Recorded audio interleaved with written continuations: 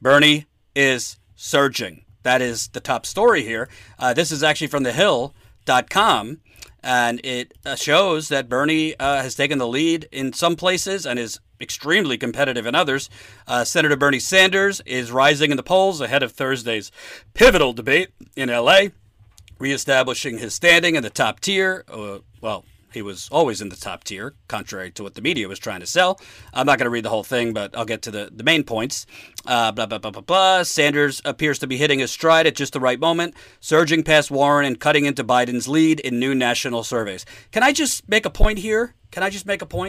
So what's amazing to me is the corporate media narrative has been, Medicare for All has been the death knell of Elizabeth Warren's campaign.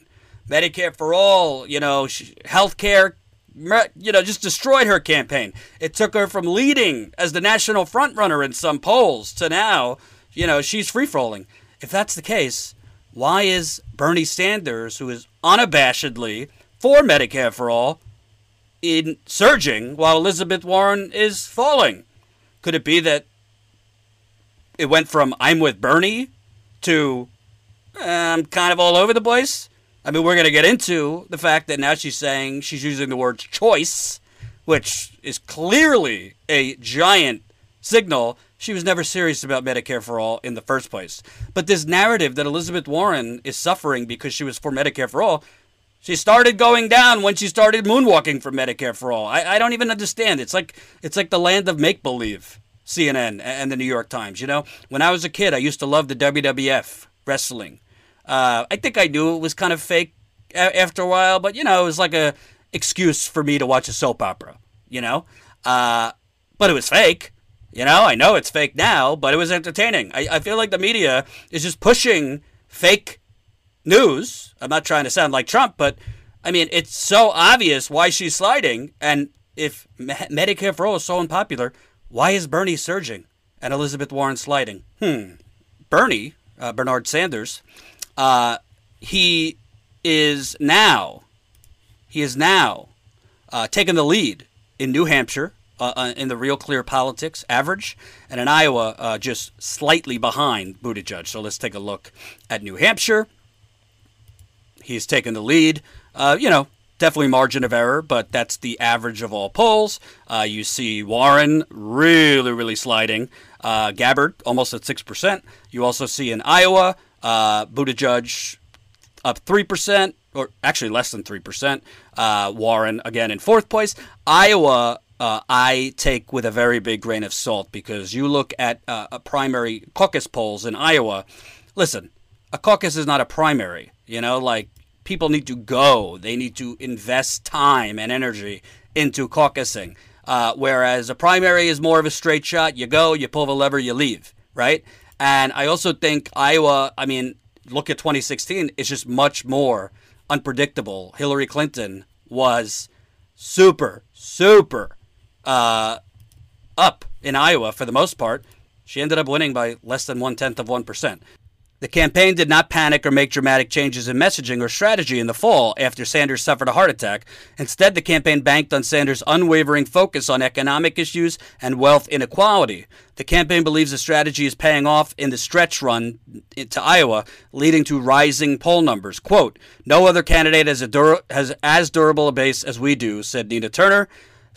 Quote, "So now he has an energized base, and we're starting to see his crossover appeal. We could enumerate that too. With 4 million donations and hundreds of thousands of volunteers, we have the receipts and we have the moral clarity from a senator who has stood on the right side of justice for over 40 years. Nationally, Sanders is back in the game, surpassing Warren after trailing her by double digits. The latest NPR PBS Marist National Survey released Sunday found Biden with the support of 24% of respondents, Sanders at 22%, and Warren at 17%. So you get the point. Honestly, right now, I think, and I said this yesterday, I think if the Iowa caucus were held today, it's really a 50-50 between Bernie and Pete Buttigieg. I think Joe Biden's campaign has basically waved the white flag already in Iowa. I think Elizabeth Warren, unless there is some magical moment she has in this debate, unless she suddenly comes out in January before the Iowa caucus and, quits faking it and just says, listen, I'm a capitalist I'm a capitalist warrior who wants to save capitalism, because she's trying to straddle the line and pretend to be a super progressive when she's not. I think Elizabeth Warren, her fatal mistake was having no conviction. And it shows in the numbers. The corporate media keeps talking about Elizabeth Warren's campaign is the most structured and well-organized campaign in Iowa. I mean, I don't really know. First of all, Bernie Sanders has way more volunteers than any other candidate, but I don't really know what that structure is going to do if nobody really knows what it stands for. Iowa voters are smart. Iowa voters take this seriously, and Iowa voters have basically met and heard from 3 or 4 Elizabeth Warrens, which we're going to get to in a little bit, because now she's starting with the choice talk. With Bernie, I think that he has had kind of, since 2016, an odds and evens kind of sequence. What I mean by that, in the debates, he's been fire in one debate and ice in the next debate. After his heart attack, he came out with fire breathing out. He was strong. He went after Biden multiple times. The next debate, not as much. A lot of people don't like when I criticize that, but it's a pattern.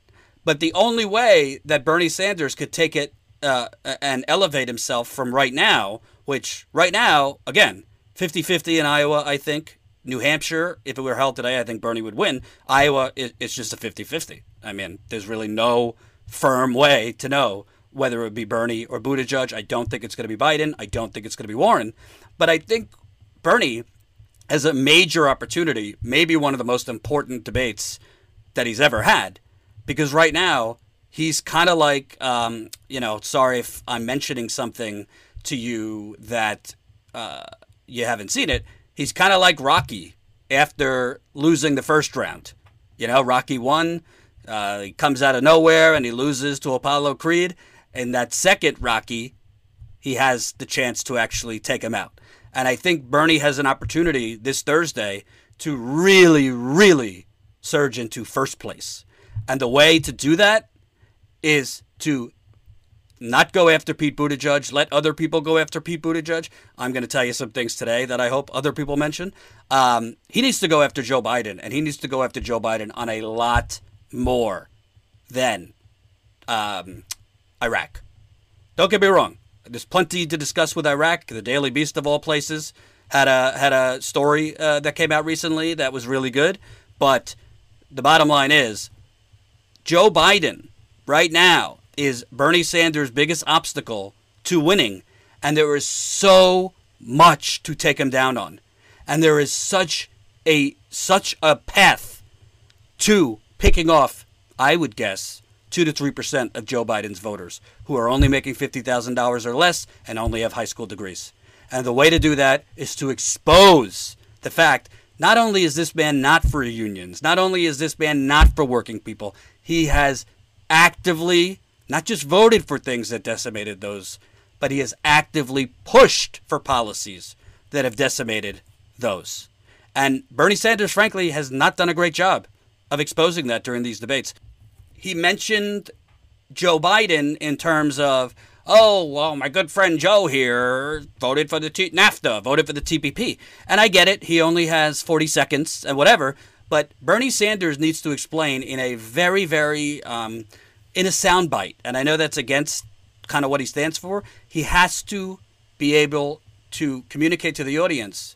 Donald Trump is a danger in many different ways, but Joe Biden is not going to help close the income gap. Joe Biden is not going to help you get off that second job into one job. Joe Biden is not going to help you get expanded health care. Joe Biden is not going to improve your wallet, because Joe Biden and his wing of the Democratic Party are in large part emboldening Donald Trump. He needs to go aggressively. He needs to mention, I mean, this was unbelievable to me. Barely anyone's mentioned it. This is Joe Biden at a fundraiser last week. Mr. Biden noted the elevated financial status of the supporters in the room several times. At one point, he repeated what he said at other fundraisers. Quote, By the way, if you elect me, most of you are not going to get a tax cut. Applause followed. He said that as longtime Delaware senator, he knew the state's wealthy DuPont family didn't need his help. And by the way, I never demonized them. I've never run one of these campaigns about these super populist campaigns. Well, here's what Joe Biden is not saying, and he's letting the press in. But what Joe Biden, and I think Bernie Sanders needs to talk about this, it's not only whether you give them tax cuts or you don't give them tax cuts. It's about what are you doing other than taxes. Just because you might not give them a massive tax cut like Trump doesn't mean you're actually evening the playing field. You're still, as president, going to be giving bankers subsidies. You're still, as president, going to be giving healthcare companies subsidies. You're still, as president, going to be giving fossil fuel companies subsidies. Silicon Valley gets subsidies. Joe Biden's not going to change that. Joe Biden, as president, you think his Department of Justice, you think his EPA is going to regulate DuPonts of the world? By the way, people suddenly think that the EPA went rogue because of Trump. The EPA has been rogue way earlier than Trump. Maybe it's worse now.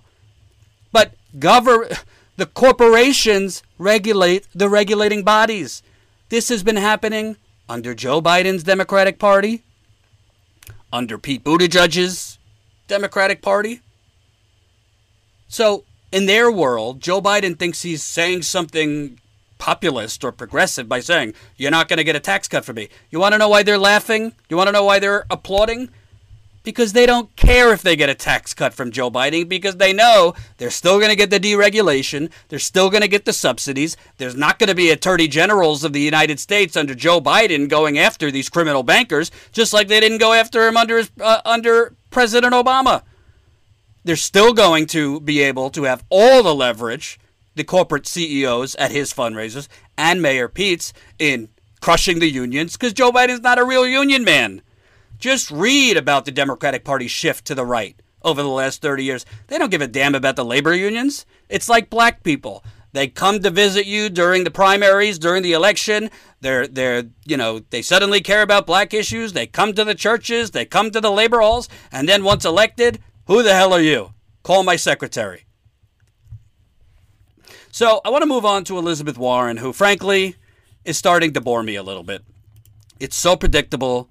I don't know who is advising Elizabeth Warren. I don't know what she's doing. I don't know if her campaign is trying a new strategy of doing things they know are going to help them lose. I just don't get it. But now Elizabeth Warren, it moved from I'm with Bernie to I'm going to do a public option and then fight for Medicare for all in year 3, which was obviously ridiculous, to now choice. We're going to emphasize choice.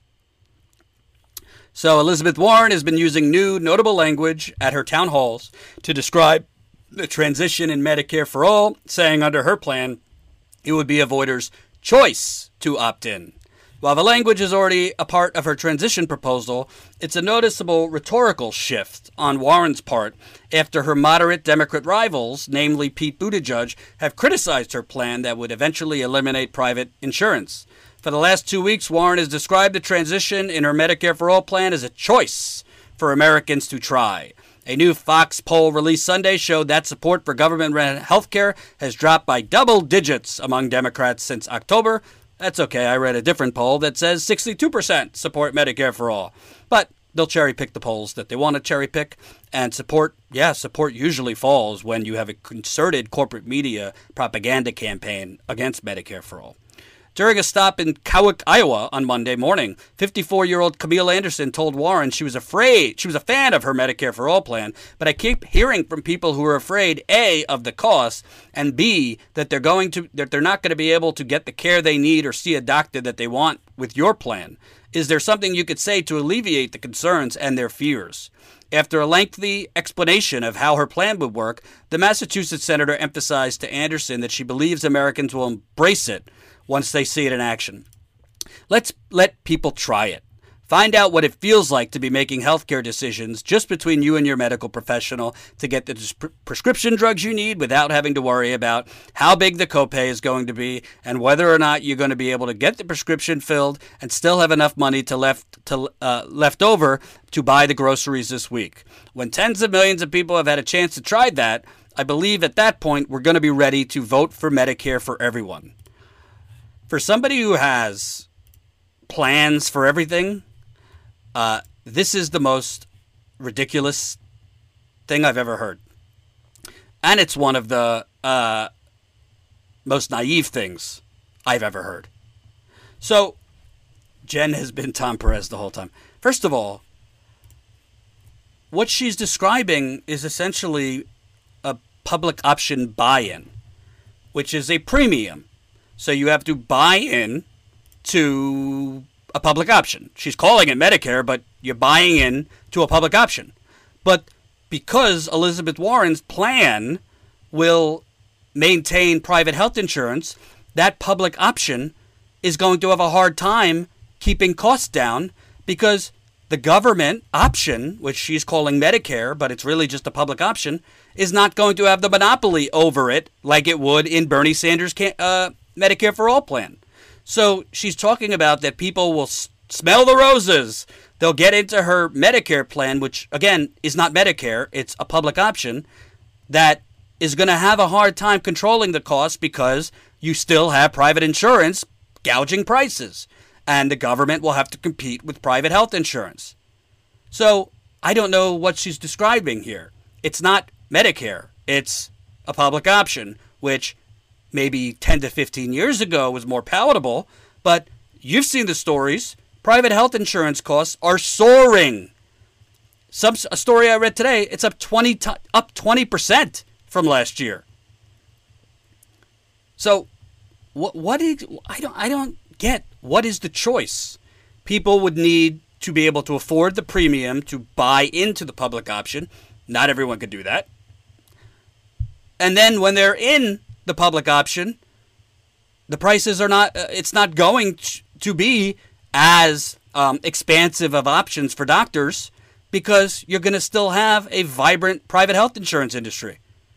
By the way, you're also, unless something radically changes, going to have a Republican-controlled Senate who's going to try and sabotage your public option in the first place. So I really don't know what she's talking about. And Wendell Potter, who, by the way, I've tried to reach out a couple times. He's expressed interest in doing an interview. Wendell Potter, if you don't know, is basically like a private healthcare whistleblower. He used to work for the health insurance industry, and since then he's been trying to, in his words, atone for the terrible, terrible things he and other private health insurance people have done. So he basically exposed this today. I want to read you this thread.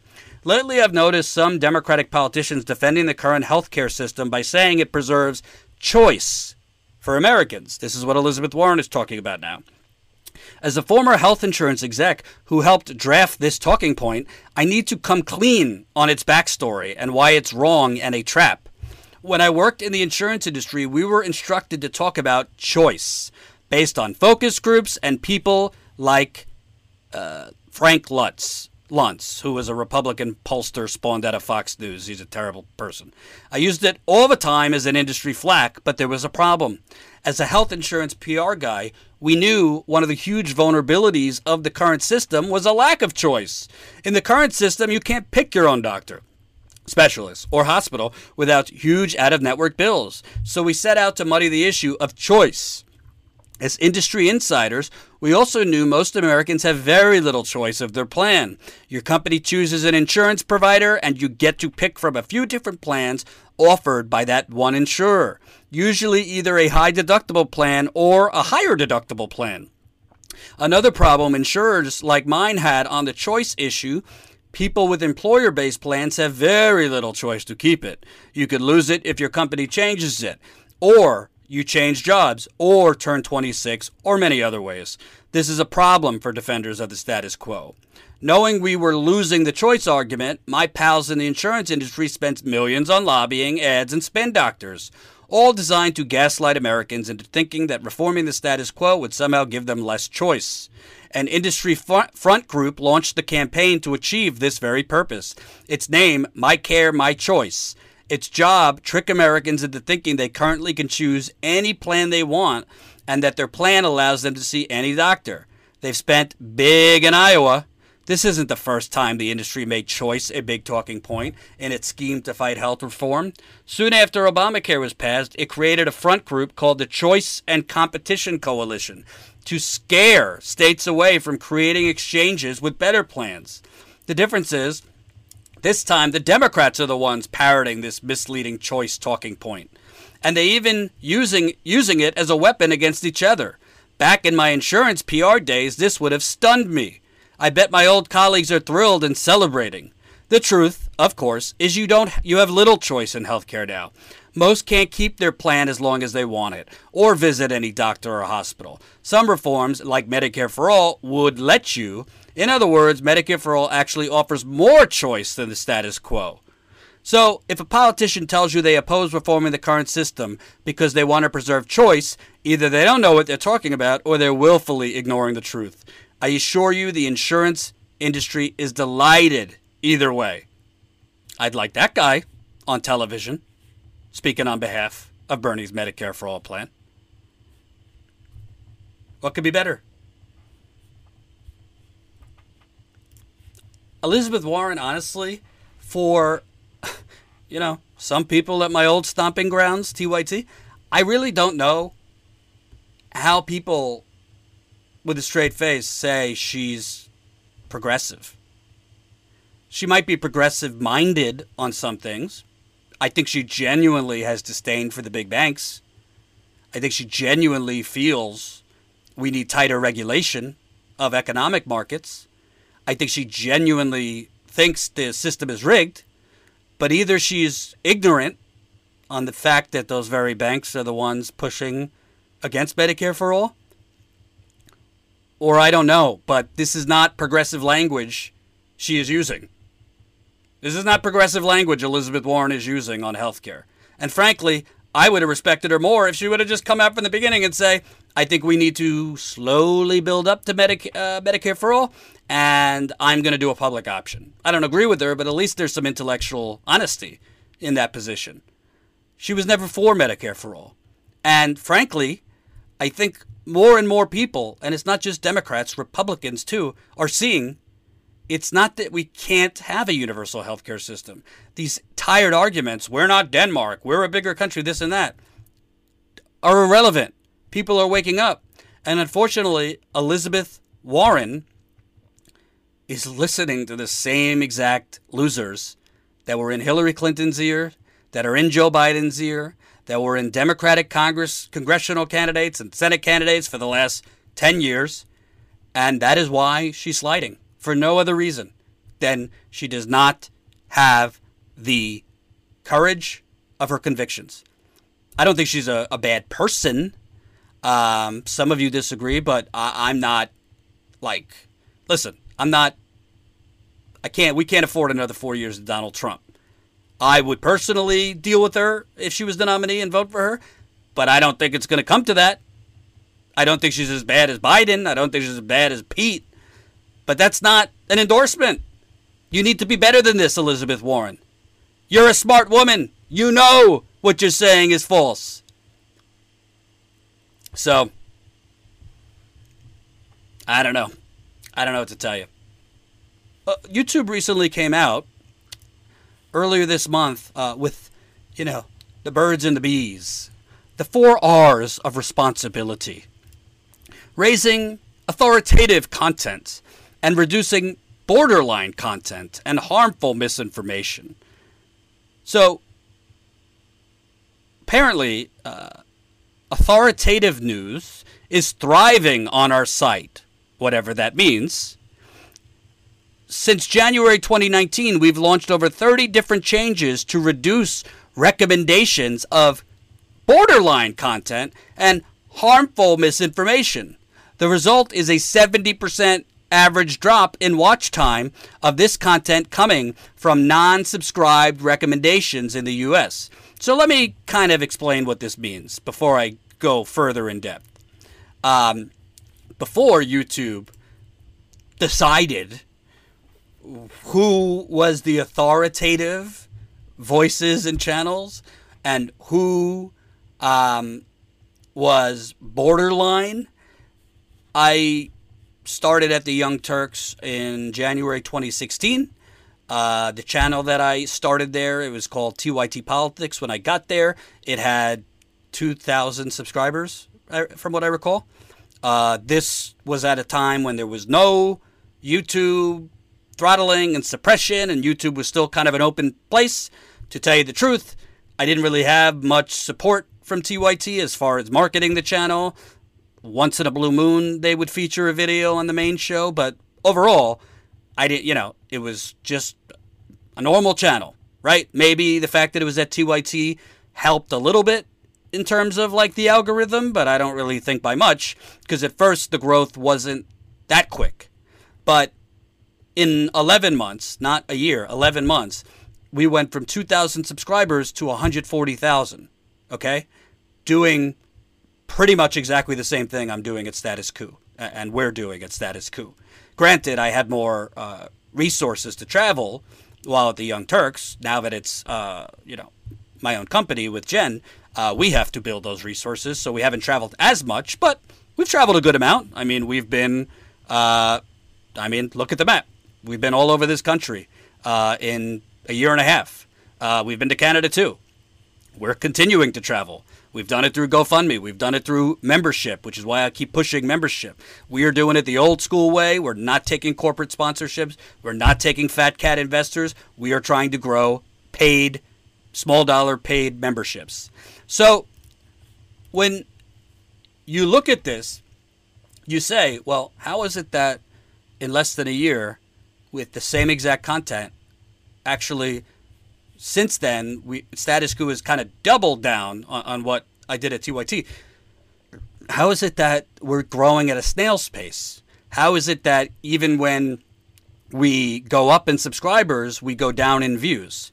How is it that some weeks we get really significantly high views, and then the next week we have videos that have been up for hours with like 50 views?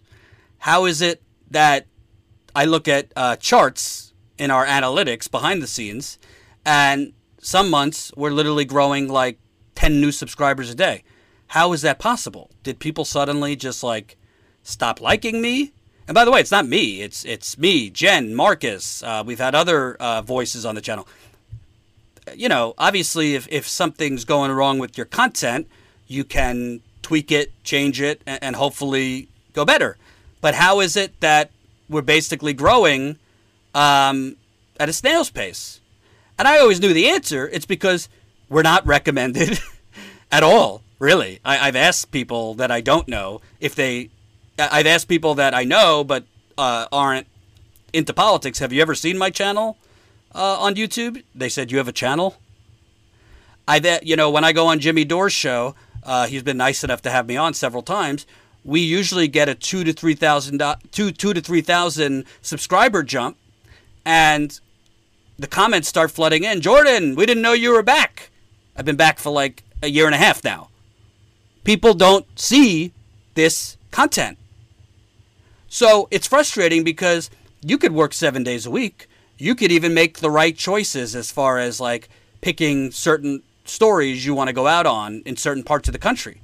But if you're at the mercy of an outlet that is essentially, through their algorithm, deciding you're borderline, and CNN and Fox News are authoritative. Yeah, I'm not stuttering. Look at this. More and more people turn to YouTube to catch up on the latest news or simply learn more about the topics they're curious about, whether it's climate change or a natural disaster.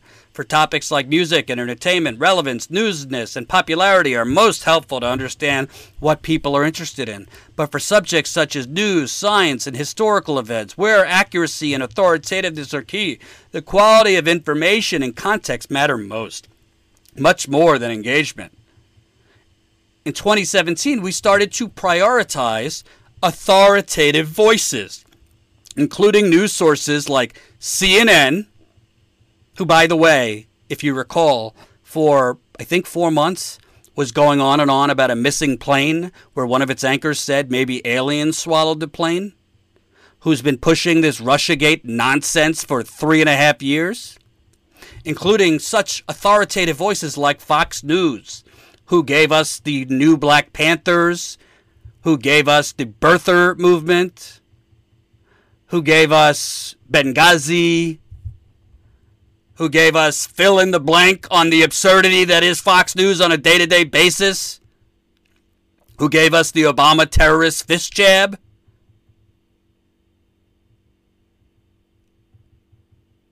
The Guardian, which frankly, I mean, I don't live in the UK, but fairly pro Boris Johnson, if you ask me.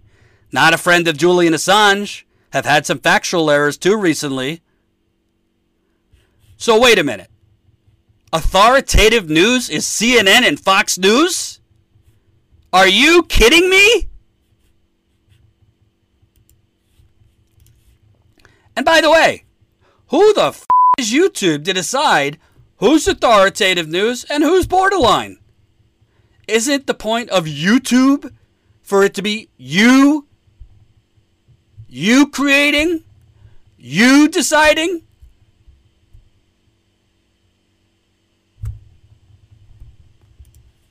But the truth is, authoritative voices, what that really means is voices that our corporate advertisers